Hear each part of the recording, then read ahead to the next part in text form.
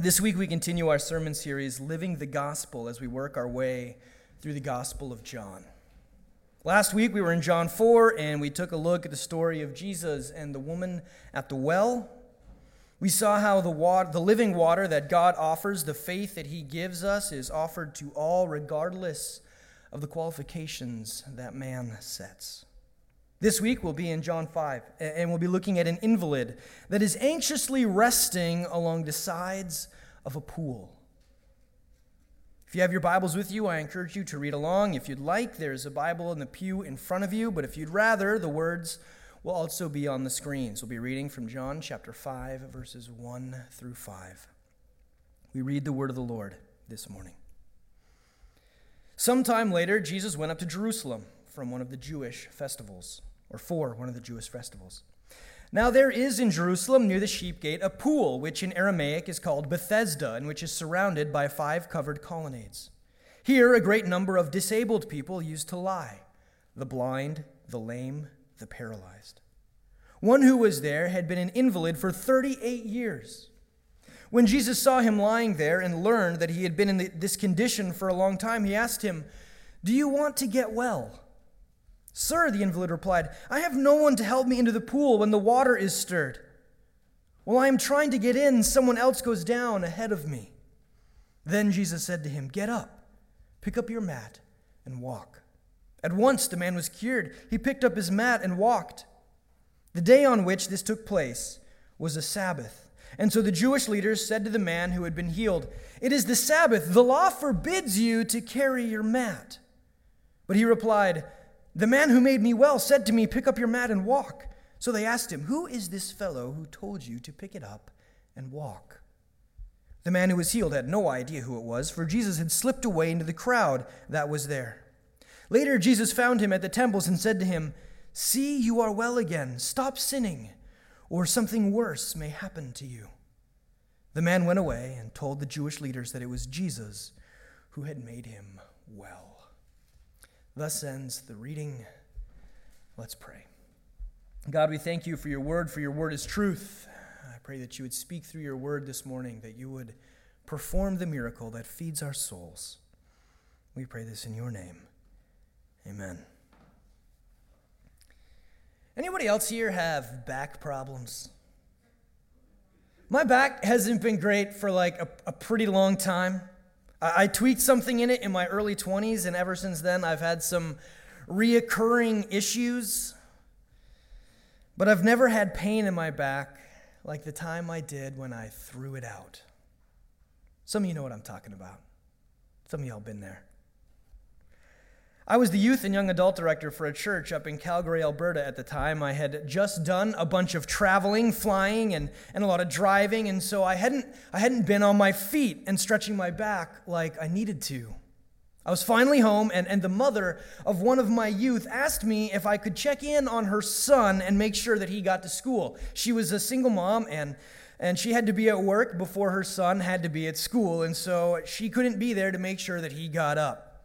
He was a teenager, and he didn't believe that mornings were real or that they exist. And so getting up wasn't something that he was very fond of. This wasn't something that he really did. School didn't rate very high on his list either. And so, dude, I love this kid. He's fantastic. Anyway, I tell his mom that I'll swing by the house and make sure that he gets to school. I drive over, and I'm not supposed to be there long, right? Like, this isn't the plan. I'm just going to get in, I'm going to wake him up, and then I'm going to leave. So I leave my car running in the driveway because it's winter and it's cold outside, and there's no reason to let that thing get cold. And then, because I'm brilliant, I leave my phone in the car as well. Not because it's winter and it's cold, but because I can be pretty absent-minded. It's just something I'm pretty good at. So I get in the house and I close the door, and then I think I hear a sound outside. It sounds like another car has pulled into the driveway. So I figure, maybe someone else is coming to check on my young charge. I bend over to look under the blinds of the window next to the door, and that's when it happens. I can almost audibly feel. You know how when weird things happen in your back and it's almost an audible feeling? It's like, oh no, Here we go. I can almost audibly feel the muscles around my back begin to just cramp up. Now, this has never happened to me before. I've never felt like this before. I don't know what to do. So I decide that my best course of action is to try to get to the only other human in the house before I can't move anymore. I made it halfway up the stairs before the pain immobilized me. And so there I am, lying on my back on a staircase. The pain is so sharp that I can barely speak. I can't call anyone for help because my phone is in my car outside. And the only person who can help me is a teenager sound asleep in a room at the top of the stairs that I'm stuck on. I've never felt more like an invalid in my life. The man in our text this morning was intimately aware of what I had just begun to experience on that staircase. But for him, it wasn't a one-time thing. It wasn't a new occurrence. This man had been incapacitated. He had been an invalid for 38 years. For a large chunk of his life, this man had been in a state of helplessness, of reliance. There wasn't any real hope for healing. He had come to accept that, and so he gathered with the rest of the sick and the lame and the otherwise disabled, with the people that were physically limited and didn't have any hope of recovery. He gathered with them around the pool called Bethesda. Now, we don't know exactly what's going on with this pool. Did the people believe that it could heal them? Did they gather here to soak in the comfort of the water? We don't know the lore surrounding this pool, but scholars believe that the invalid gives us a clue when he mentions wanting to get into the water when it gets stirred up, when it gets stirred. Some think that there might have been some underground spring that shot water into the pool at random intervals. Some wonder if the pool was intentionally agitated by men with sticks or paddles. Whatever the cause of this stirring, it is believed to bring comfort to the achy and pain joints of the sick and lame that gathered around the pool's colonnade. The man had stopped hoping for healing. He was just looking for what brief and elusive comforts life could bring. But there's only so much room in the pool. And so if you were physically limited enough, you would need help getting into the soothing waters quickly. Or else it would be too long for them to do any good. And before the pool filled up with others basking in its comfort. And if you weren't fast enough, if you didn't have the help you needed, you could only sit on the edges of the waters and watch others enjoy what you so desperately desired. We may have the use of our legs. We may not need to rely on someone else to get around, but in our own ways, each of us can relate to the invalid in our text this morning, can't we?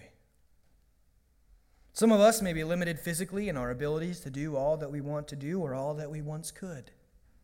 We're not as young as we used to be, but every one of us is limited by the sinful nature that lives inside of every human soul. Every one of us is sick, lame, and disabled by sin. And like the invalid beside the pool, like I was, laying on my back on a set of stairs, there's nothing that we can do about it.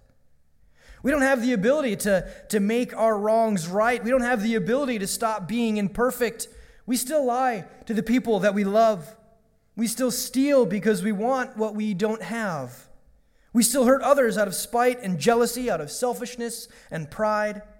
We don't love as purely as we want to. Our actions prove that we aren't worthy of the things that we desire. We use words as weapons. And even when we mean well, we burn others to the ground. And there isn't anything we can do about it. We can't make ourselves better. We could read all the self-help books in the world and actually do what they say, and maybe we'd feel better about ourselves for a while, but eventually that sinful nature wins out and reminds us of why we felt we needed to read those books in the first place. We're all broken, we're all needy, we're all invalids in our sin. And so we do the one thing we can. We gather in the colonnade at Bethesda. and hope to find some measure of comfort in life. Maybe it's a family vacation. Maybe it's going out to that restaurant that you love. Maybe it's self-medicating. For each of us, it may be different. But each of us tries to find ways to cope with the sin in our lives and the brokenness in our world around us. But like floating in the stirred-up waters of the Bethesda pool, that respite is only temporary. It doesn't cure the problem. It soothes the aching joints, but the soothing will come to an end, for we haven't been healed. And then into the colonnade at Bethesda walks Jesus. And he approaches this invalid, this man who cannot help himself, and is just hoping to be able to soothe some of his pain. And Jesus asks him a question. Do you want to get well? As we hear the words fall off the lips of Jesus, the answer to the question seems obvious, right? We just got done outlining how difficult his life was, how painful his life was. How could he not want to get well? How could he not want to live a deeper and more meaningful life? How could he not want to have the use of his legs again? How could he not want all of this? Well, society didn't demand much of an invalid. Yeah, there was the pain and the aches and the pity or disgust in the eyes of those that looked upon you. But you could get used to that. And there wasn't a lot of expectation put on you either. You didn't have to work. You would just sit and beg, and the people around you were obligated by guilt and the law to provide for you. To be healed would change all of that. To get well would mean that he would be expected to try. He'd be expected to get a job. With healing would come an expectation that he contributed to society in some way. So, did he want to get well? And as the invalid sits in this question, let us sit in this question with him. Do you want to get well? The sin in our lives is a blight and a curse. It destroys relationships as we harm ourselves and those around us by embracing our brokenness. But there are certain comforts as well. Sin, though repulsive, it feels good sometimes. It scratches an itch that we have, even if we don't necessarily like that we have it. Sin can feel good. So do we want to get well? Some of us may not be totally sure where our walk with the Lord is, and like the invalid in our text this morning, getting well might not look all like it's cracked up to be. Accepting the healing that Christ gives would bring some expectations that we may not want or be that excited about. Getting well might mean a change in lifestyle in some uncomfortable areas. It might mean admitting some things that we are not excited about admitting. It might mean that the course and purpose of our lives are adjusted in ways that we never expected and aren't actually sure we're ready for or excited about right now. Some of us have been walking with the Lord for a long time, and for us, maybe this question hits even harder. Do you want to get well? Or have you gotten comfortable abusing God's grace and his forgiveness? I needed to sit in that one for a while this week as the text just, punched me in the face. Because it can be easy to abuse the healing that Christ brings. It can be so tempting to treat the healing of God like the stirred up waters at the Bethesda pool and just dip in when we're feeling particularly achy or in need. Do you want to get well? I find it fascinating in our text this morning that the invalid doesn't answer the question. He doesn't really even recognize what Jesus is offering. In response to the question, he just says, yeah, man, if you can just help me get into the water when it gets stirred up, that would be fantastic. I'm competing with all of these other people, and I really just want to soothe my body for a little while, so if you could just help me get the wellness that I want, that would be great. Thank you. He doesn't say that he wants to get well. He tells Jesus exactly how he'd like Jesus to help him. And in response, what does Jesus do? He tells the man, get up, pick up your mat, and walk. Jesus heals him. Jesus takes care of the man's problem. He is no longer an invalid, whether he likes it or not, whether he wanted it or not. Jesus heals him. What an incredible picture.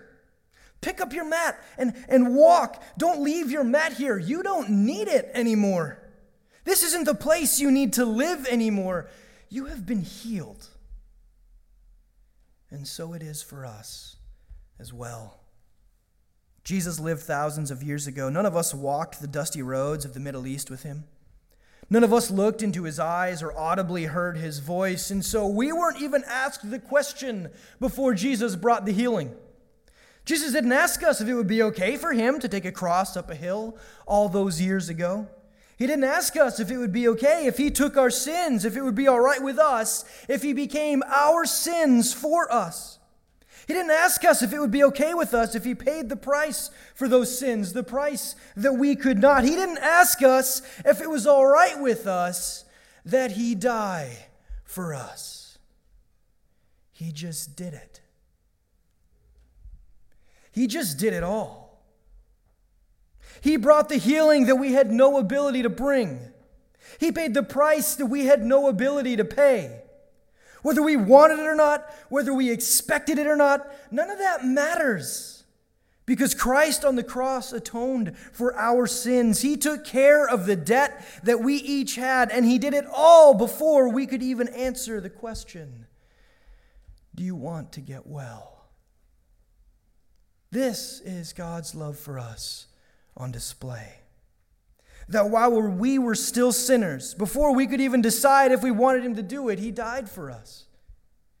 This is our God.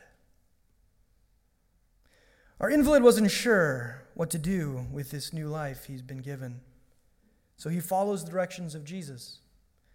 The religious leaders of the day catch him walking with his mat, and they could care less about the miracle of his healing, and more about how he's breaking the laws of the Sabbath by carrying a mat on this day of all days. Jesus, of course, knew that this would happen.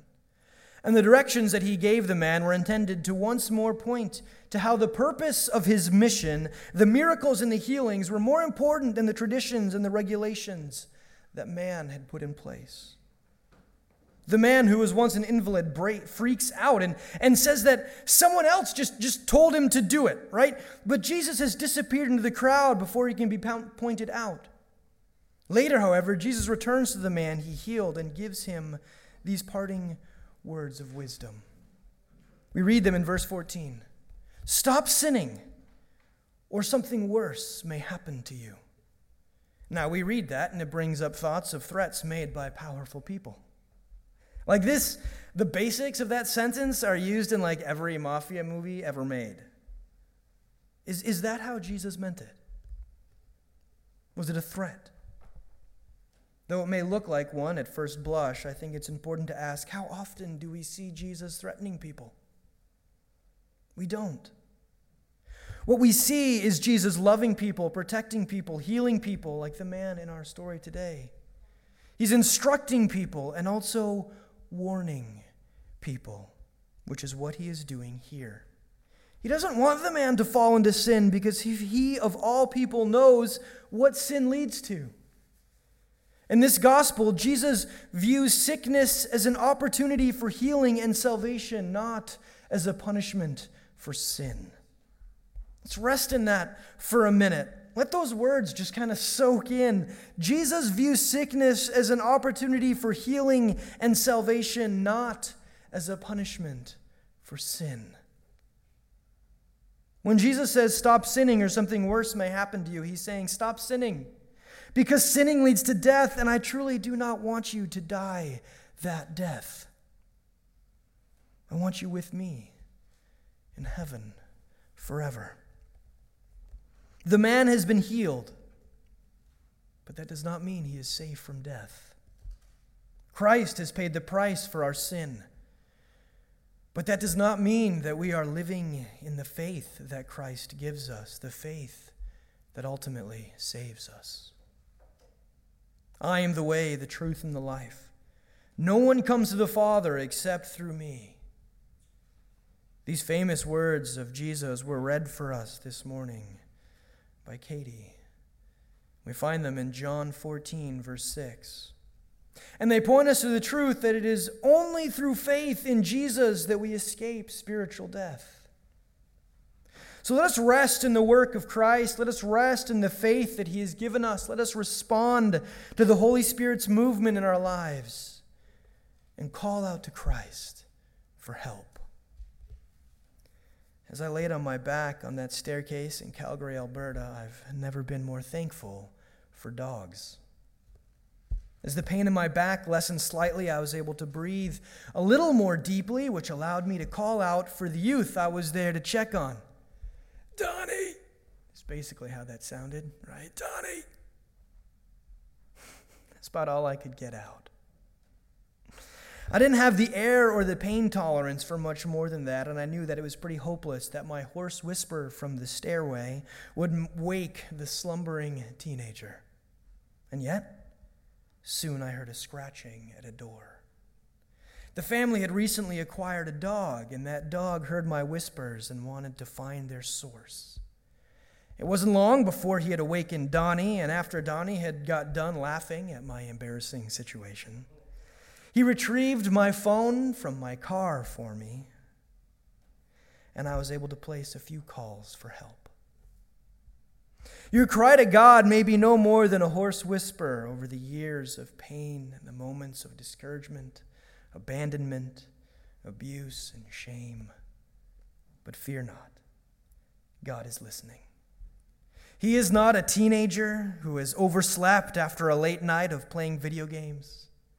He is right there with you. He has been there alongside you as you have suffered and struggled. Cry out for help. Cry out to Him for faith and forgiveness.